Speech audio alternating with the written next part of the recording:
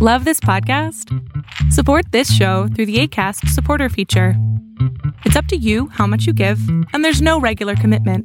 Just click the link in the show description to support now. Ever catch yourself eating the same flavorless dinner 3 days in a row? Dreaming of something better? Well, HelloFresh is your guilt-free dream come true, baby. It's me, Keke Palmer. Let's wake up those taste buds with hot, juicy pecan-crusted chicken or garlic butter shrimp scampi. Hello Fresh. Stop dreaming of all the delicious possibilities and dig in at HelloFresh.com. Let's get this dinner party started.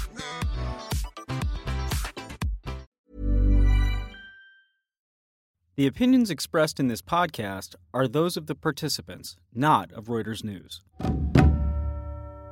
Russians are now sort of saying, we're sick of you blaming us for everything. We're sick of you accusing us of sins that you share. We're sick of being ignored. So we need to find a new way.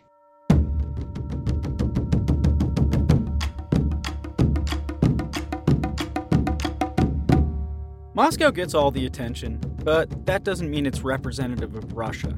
This week on War College, we talk with a woman who's taken the time to go out beyond the capital and to talk with people who make up the heart of Putin's Russia.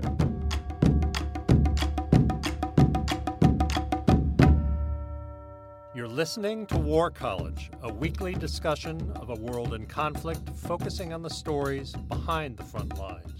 Here's your host, Jason Fields.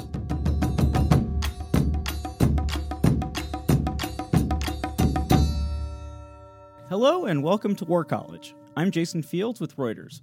And I'm Matthew Galt with War is Boring. Today we're talking with former NPR foreign correspondent Anne Garrels. Garrels spent decades covering Russia for various news agencies and was even expelled from the country for her reporting in 1982. Her new book, Putin Country, A Journey into the Real Russia, details the rise of Putin's cult of personality from a perspective the West rarely sees. The common, everyday Russian.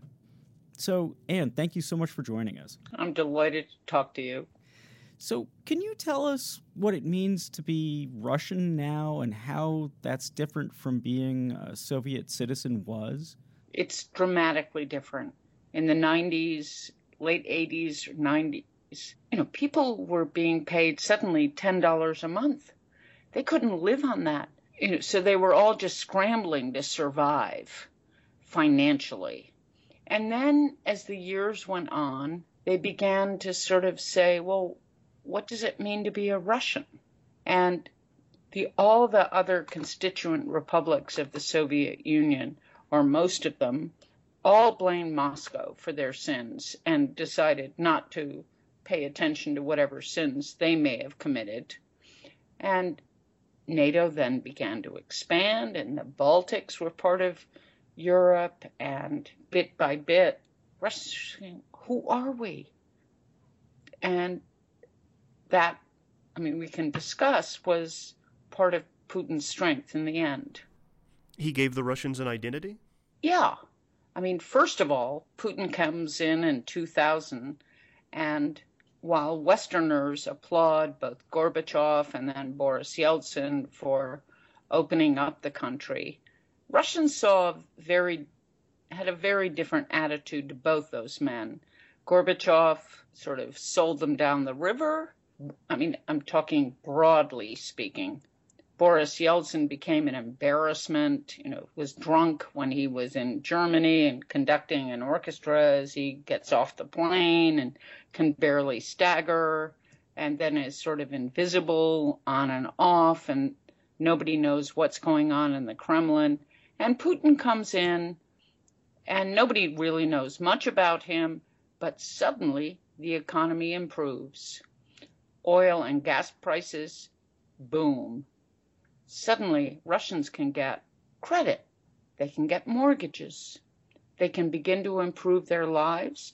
They can begin to improve their businesses, despite corruption and everything.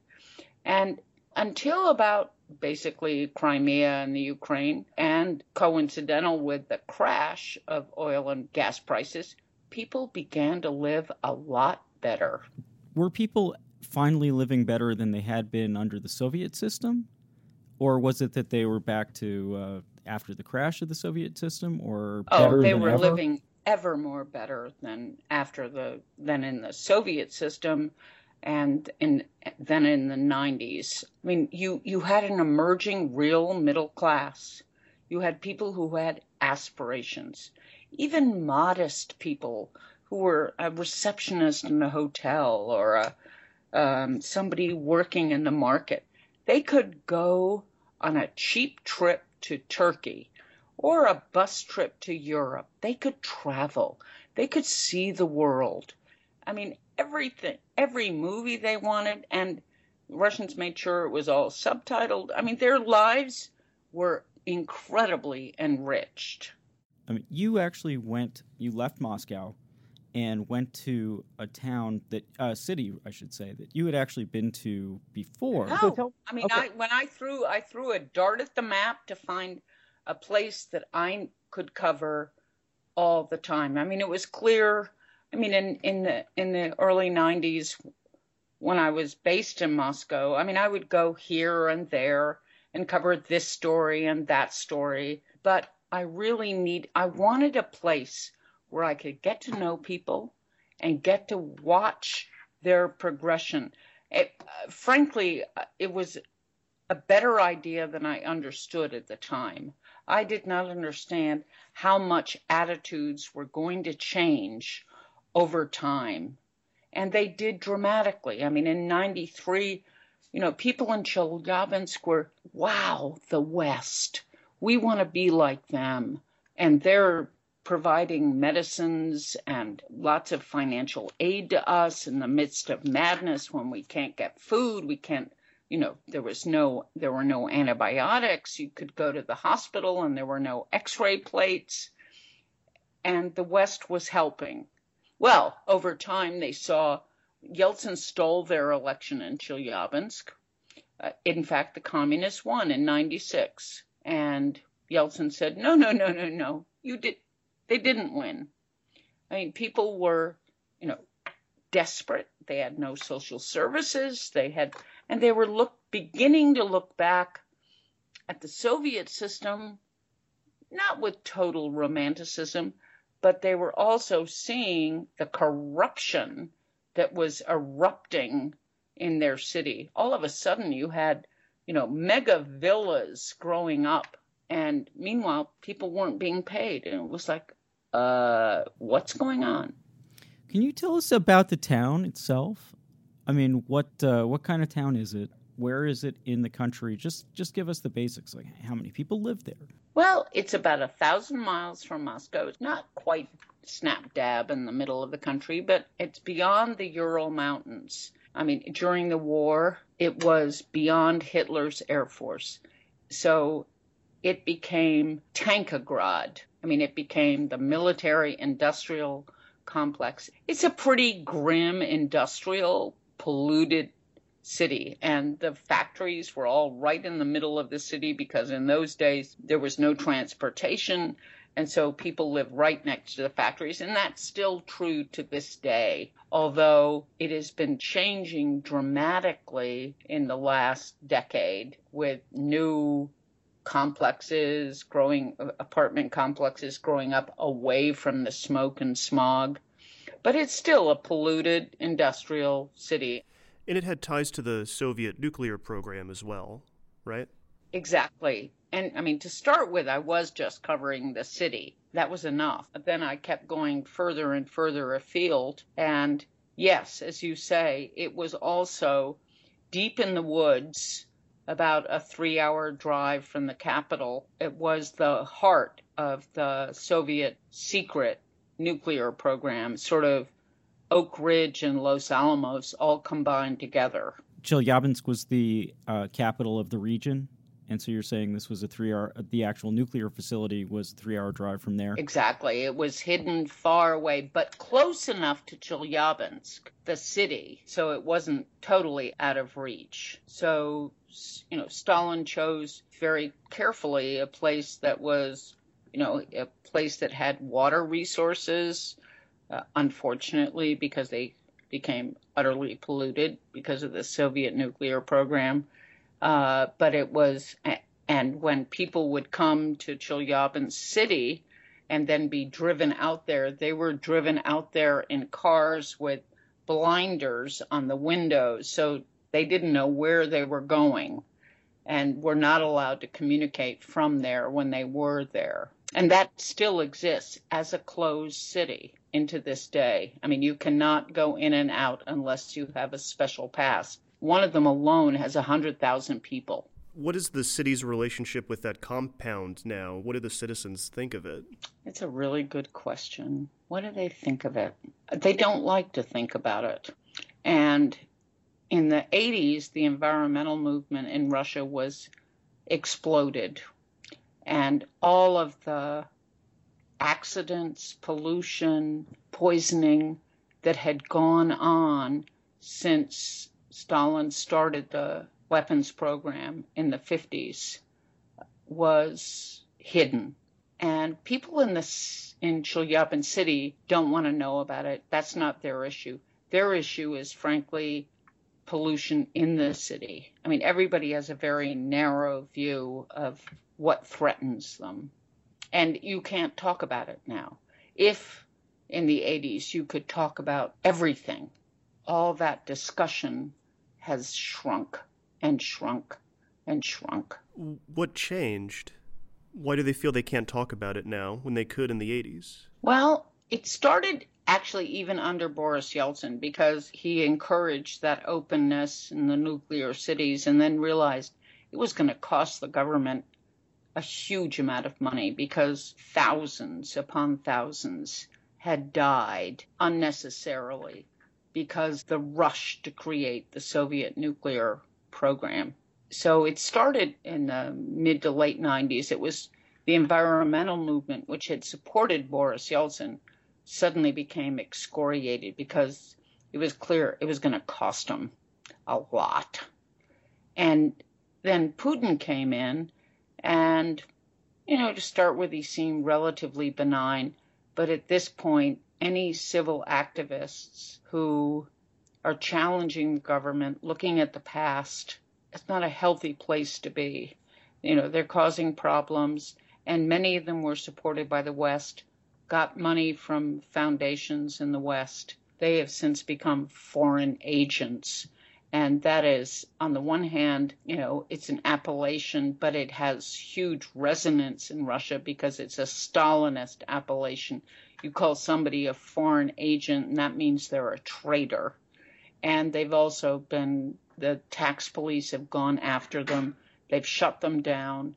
And it's not just the nuclear safety activists. And also the Russians have closed down information about all those sites, which had once been open in the late 80s, early 90s. So it's closed down. The discussion on it is closed down. And anybody who sort of wants to not be fingered by the authorities doesn't deal with it.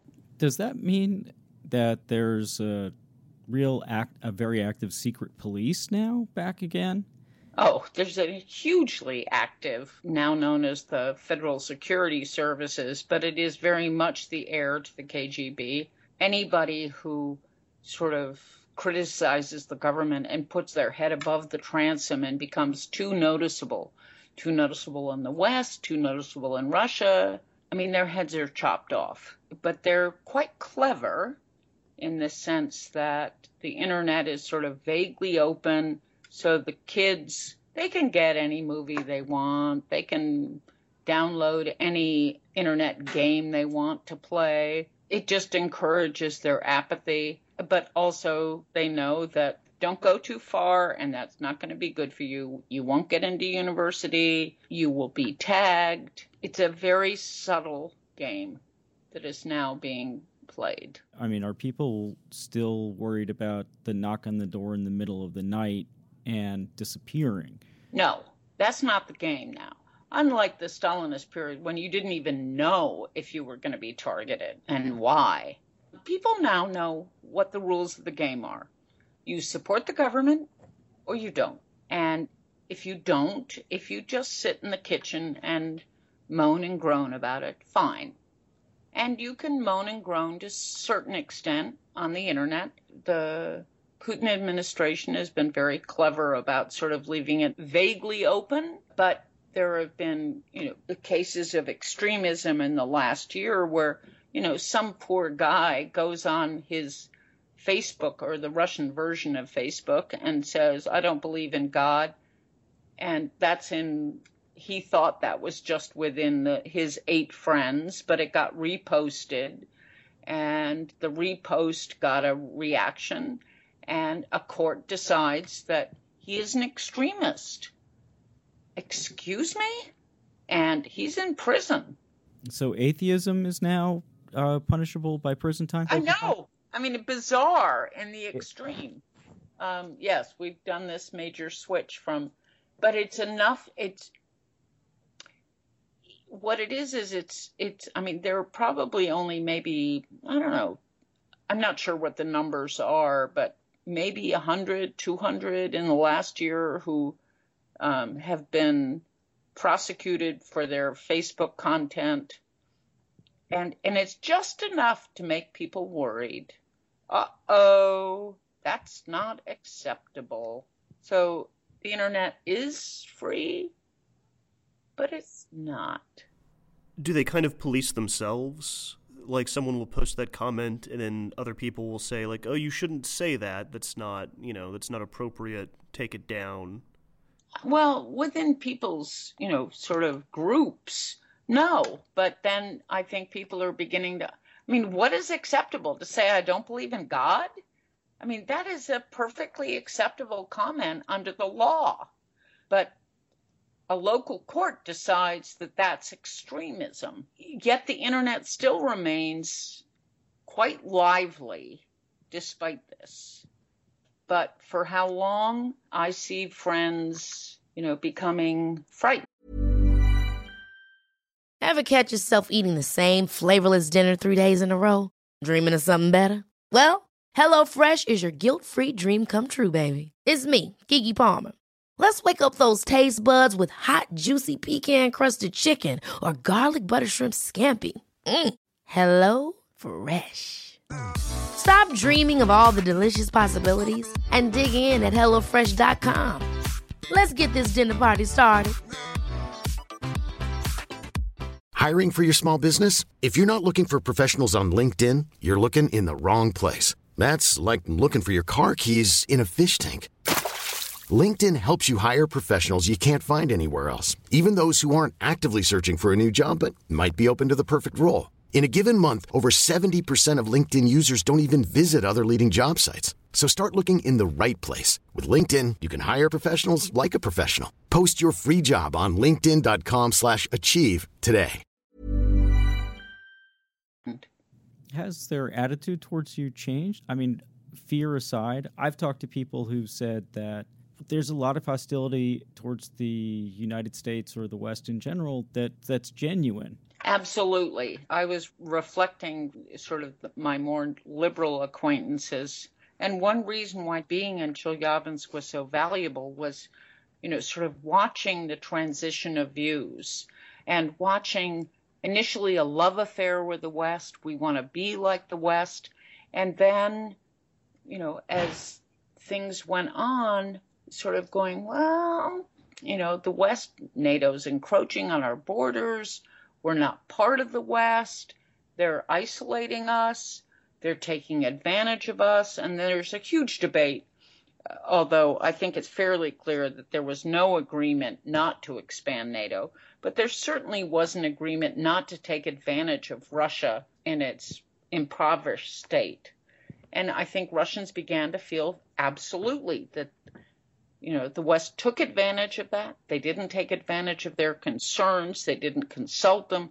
NATO bombs Yugoslavia, which was a Slavic neighbor of Russia's, or not entirely neighbor, but there's an ethnic solidarity, or at least that's what was played up at the time. Precisely. And Russians feel, many Russians feel that, and many Russians I knew in Chelyabinsk, and that was what was so great, that In Moscow, people stopped talking to you. They've got too much going on. But in Chelyabinsk, I could really follow the transition of views to feeling that,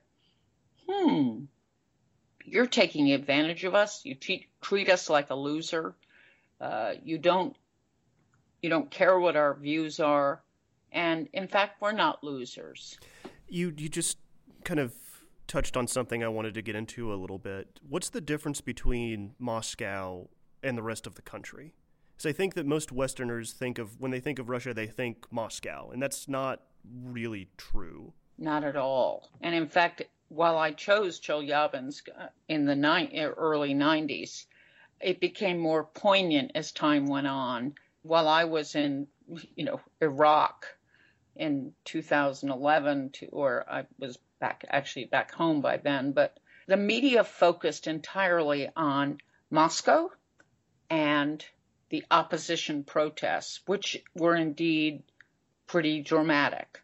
But Moscow is a big sucking sound of money, unlike, say, it is Washington, New York, LA, Chicago, all combined.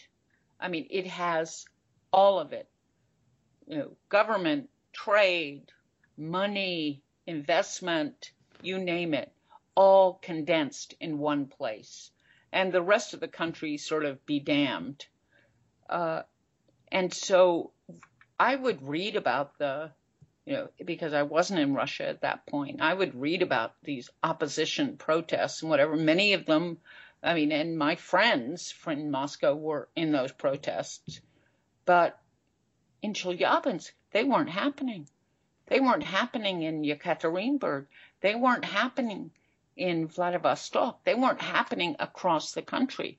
So the focus that American journalists and European journalists, all based in Moscow and sort of really just listening to people they liked. It was incredibly confusing and I think wrong. It did not reflect the rest of the country. It's like Trump. If you go to New York, Trump, hey, but you go somewhere else, it's like covering America from New York or Washington. And that's not what the reality is. Middle Russia, the identity crisis was much more profound there about who are we as Russians? And damn you, what about NATO coming up to our borders? And Crimea is ours. And in fact, the issue of Crimea, it was astonishing across the board, even with liberal Russians and whatever. There was no question that Putin did the right thing as far as they're concerned in terms of taking Crimea back. We were pushing the envelope. The U.S., Victoria Nuland was, sort of pushing those who wanted to be in Europe. It was a really split issue in Ukraine.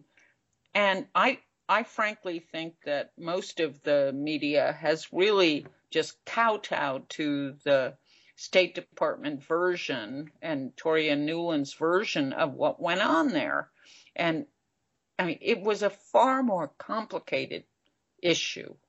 Well, can you elaborate a little bit on that from the Russian perspective then? From the Russian perspective, it was hard to find a Russian who didn't think that Crimea wasn't Russian. Putin got a lot of points for that one. It didn't take a rocket scientist to see that would be the case. I'd been to Crimea any number of times. The population was largely Russian. Was it legal?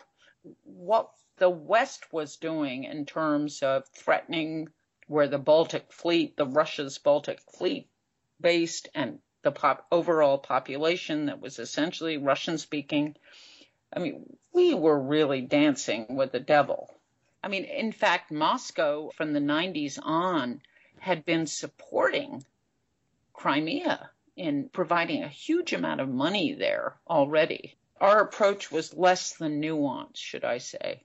Well, it sounds to me, and you please correct me if I'm wrong, then that in the West we kind of see Putin as the strongman dictator, And in Russia, they see him as a guy that gives them an identity and stands up to who they see as bullies.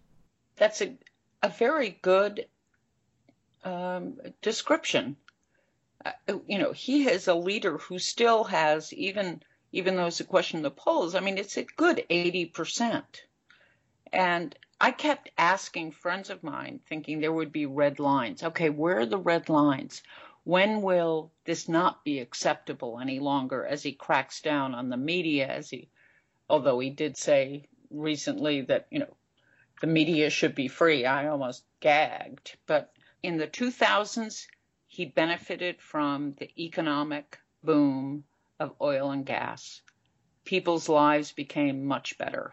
And he very cleverly turned the sanctions from the West on Russia into sanctions against the West, saying, okay, we need to be independent of the West because everything in Russia, all consumer goods and foods, clothing, you name it, technology, were all Western. And he said, we need to develop our own industries. This is a great opportunity.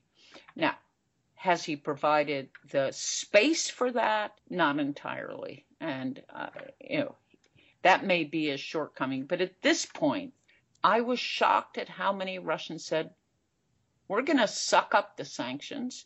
We're going to suck up the fact that we can't get brie any longer, which we had come to love. We can't get foreign foods and technology and whatever restrictions are on them, because this is going to be good for us, because this will force us to create our own domestic industries rather than being a total importer. And they did actually just introduce a new jet, for example, first that they'd made in forever for sale inside Russia and out.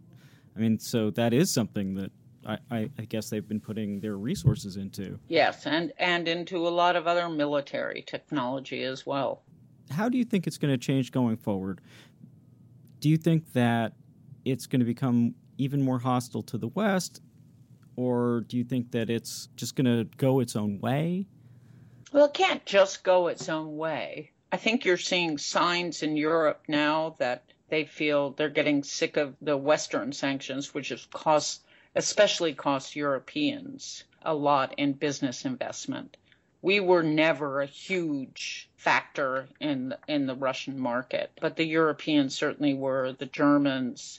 And you're seeing a backlash against that, how that goes forward. Also, Europe is dependent on Russia at the moment, at least, for a lot of its energy supplies, gas in particular. I certainly believe, while I am by no means a Putin supporter, that there are a lot of things that we need to talk to Russia about, whether it's nuclear arms, whether it's the Middle East, wherever it is. We have a lot of shared interests. And to have locked Russia out of the discussion, basically by sort of dismissing it as, an incapable partner, has proven to be wrong. It's a dodgy business. But I think the problem is that Russians, we can't go in there in the same way we did in the Soviet Union and sort of criticize their human rights, because Russians now know a lot more about our country and our failures and our issues, whether it be, whether we want to criticize issues in Russia on prison reform, or we want to criticize racism or whatever. They can very easily turn back at us and go, excuse me? Right, I guess between photos from Abu Ghraib and Guantanamo. Russians are now sort of saying, we're sick of you blaming us for everything. We're sick of you accusing us of sins that you share. We're sick of being ignored. So we need to find a new way. And I am no Putin apologist, and I fear what he's doing there. I fear the growth of fear amongst Russians who will, even if they're you had an opposition movement in Moscow and whatever. When you're in a small town, or not such a small town like Chelyabinsk, 1 million plus, at a region the size of Belgium, 3 million plus, where people are, they're scared of speaking out because their businesses will be attacked by the tax police. I mean, there is an element of a huge element of unhealthy control. But I would just say, many of my friends would say, we don't like Putin, but it could be worse. What do you think the end of his, because at a certain point he stops being in charge. What does that look like? Do you think he'll remain in power as long as he's alive? You're dancing on an area where I'm uncomfortable. But I would just say, as Russian friends say to me, given sort of nationalist tendencies in Russia, given vested interests in the system as it is, it may not change very fast. Just to contradict myself, I will say that in Chelyabinsk at this point, there are, even though there is this sort of vertical power of Putin, which reaches down to every village and town, there's a really bizarre fight going on, and I think it goes to your question as to what happens next. And it is not so much ideological. It would be nice if it were. It is much more about money and power. It is between the former KGB and the Putin-appointed governor. I mean, these are not issues of who's better for the community. This is over money, which just makes the forecast totally unpredictable. And I just want to thank you very, very much for joining us. It's been a fascinating discussion, and I think it's a point of view that we haven't really had on the show before. I think that's a good thing. Yeah, thank you so much for joining us. Yeah. Your questions were great, and I'm just delighted to talk to you.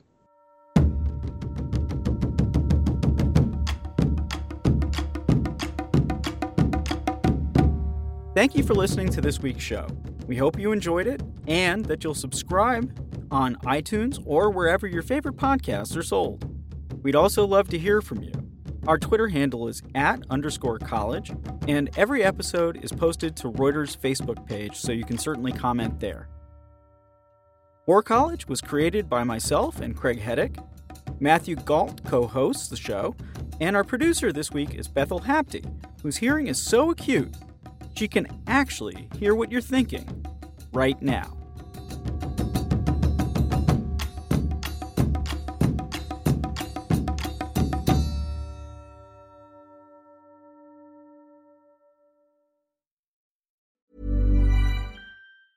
Ever catch yourself eating the same flavorless dinner 3 days in a row? Dreaming of something better? Well, HelloFresh is your guilt-free dream come true, baby. It's me, Keke Palmer.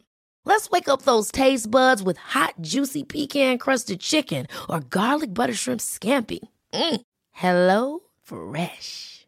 Stop dreaming of all the delicious possibilities and dig in at HelloFresh.com. Let's get this dinner party started.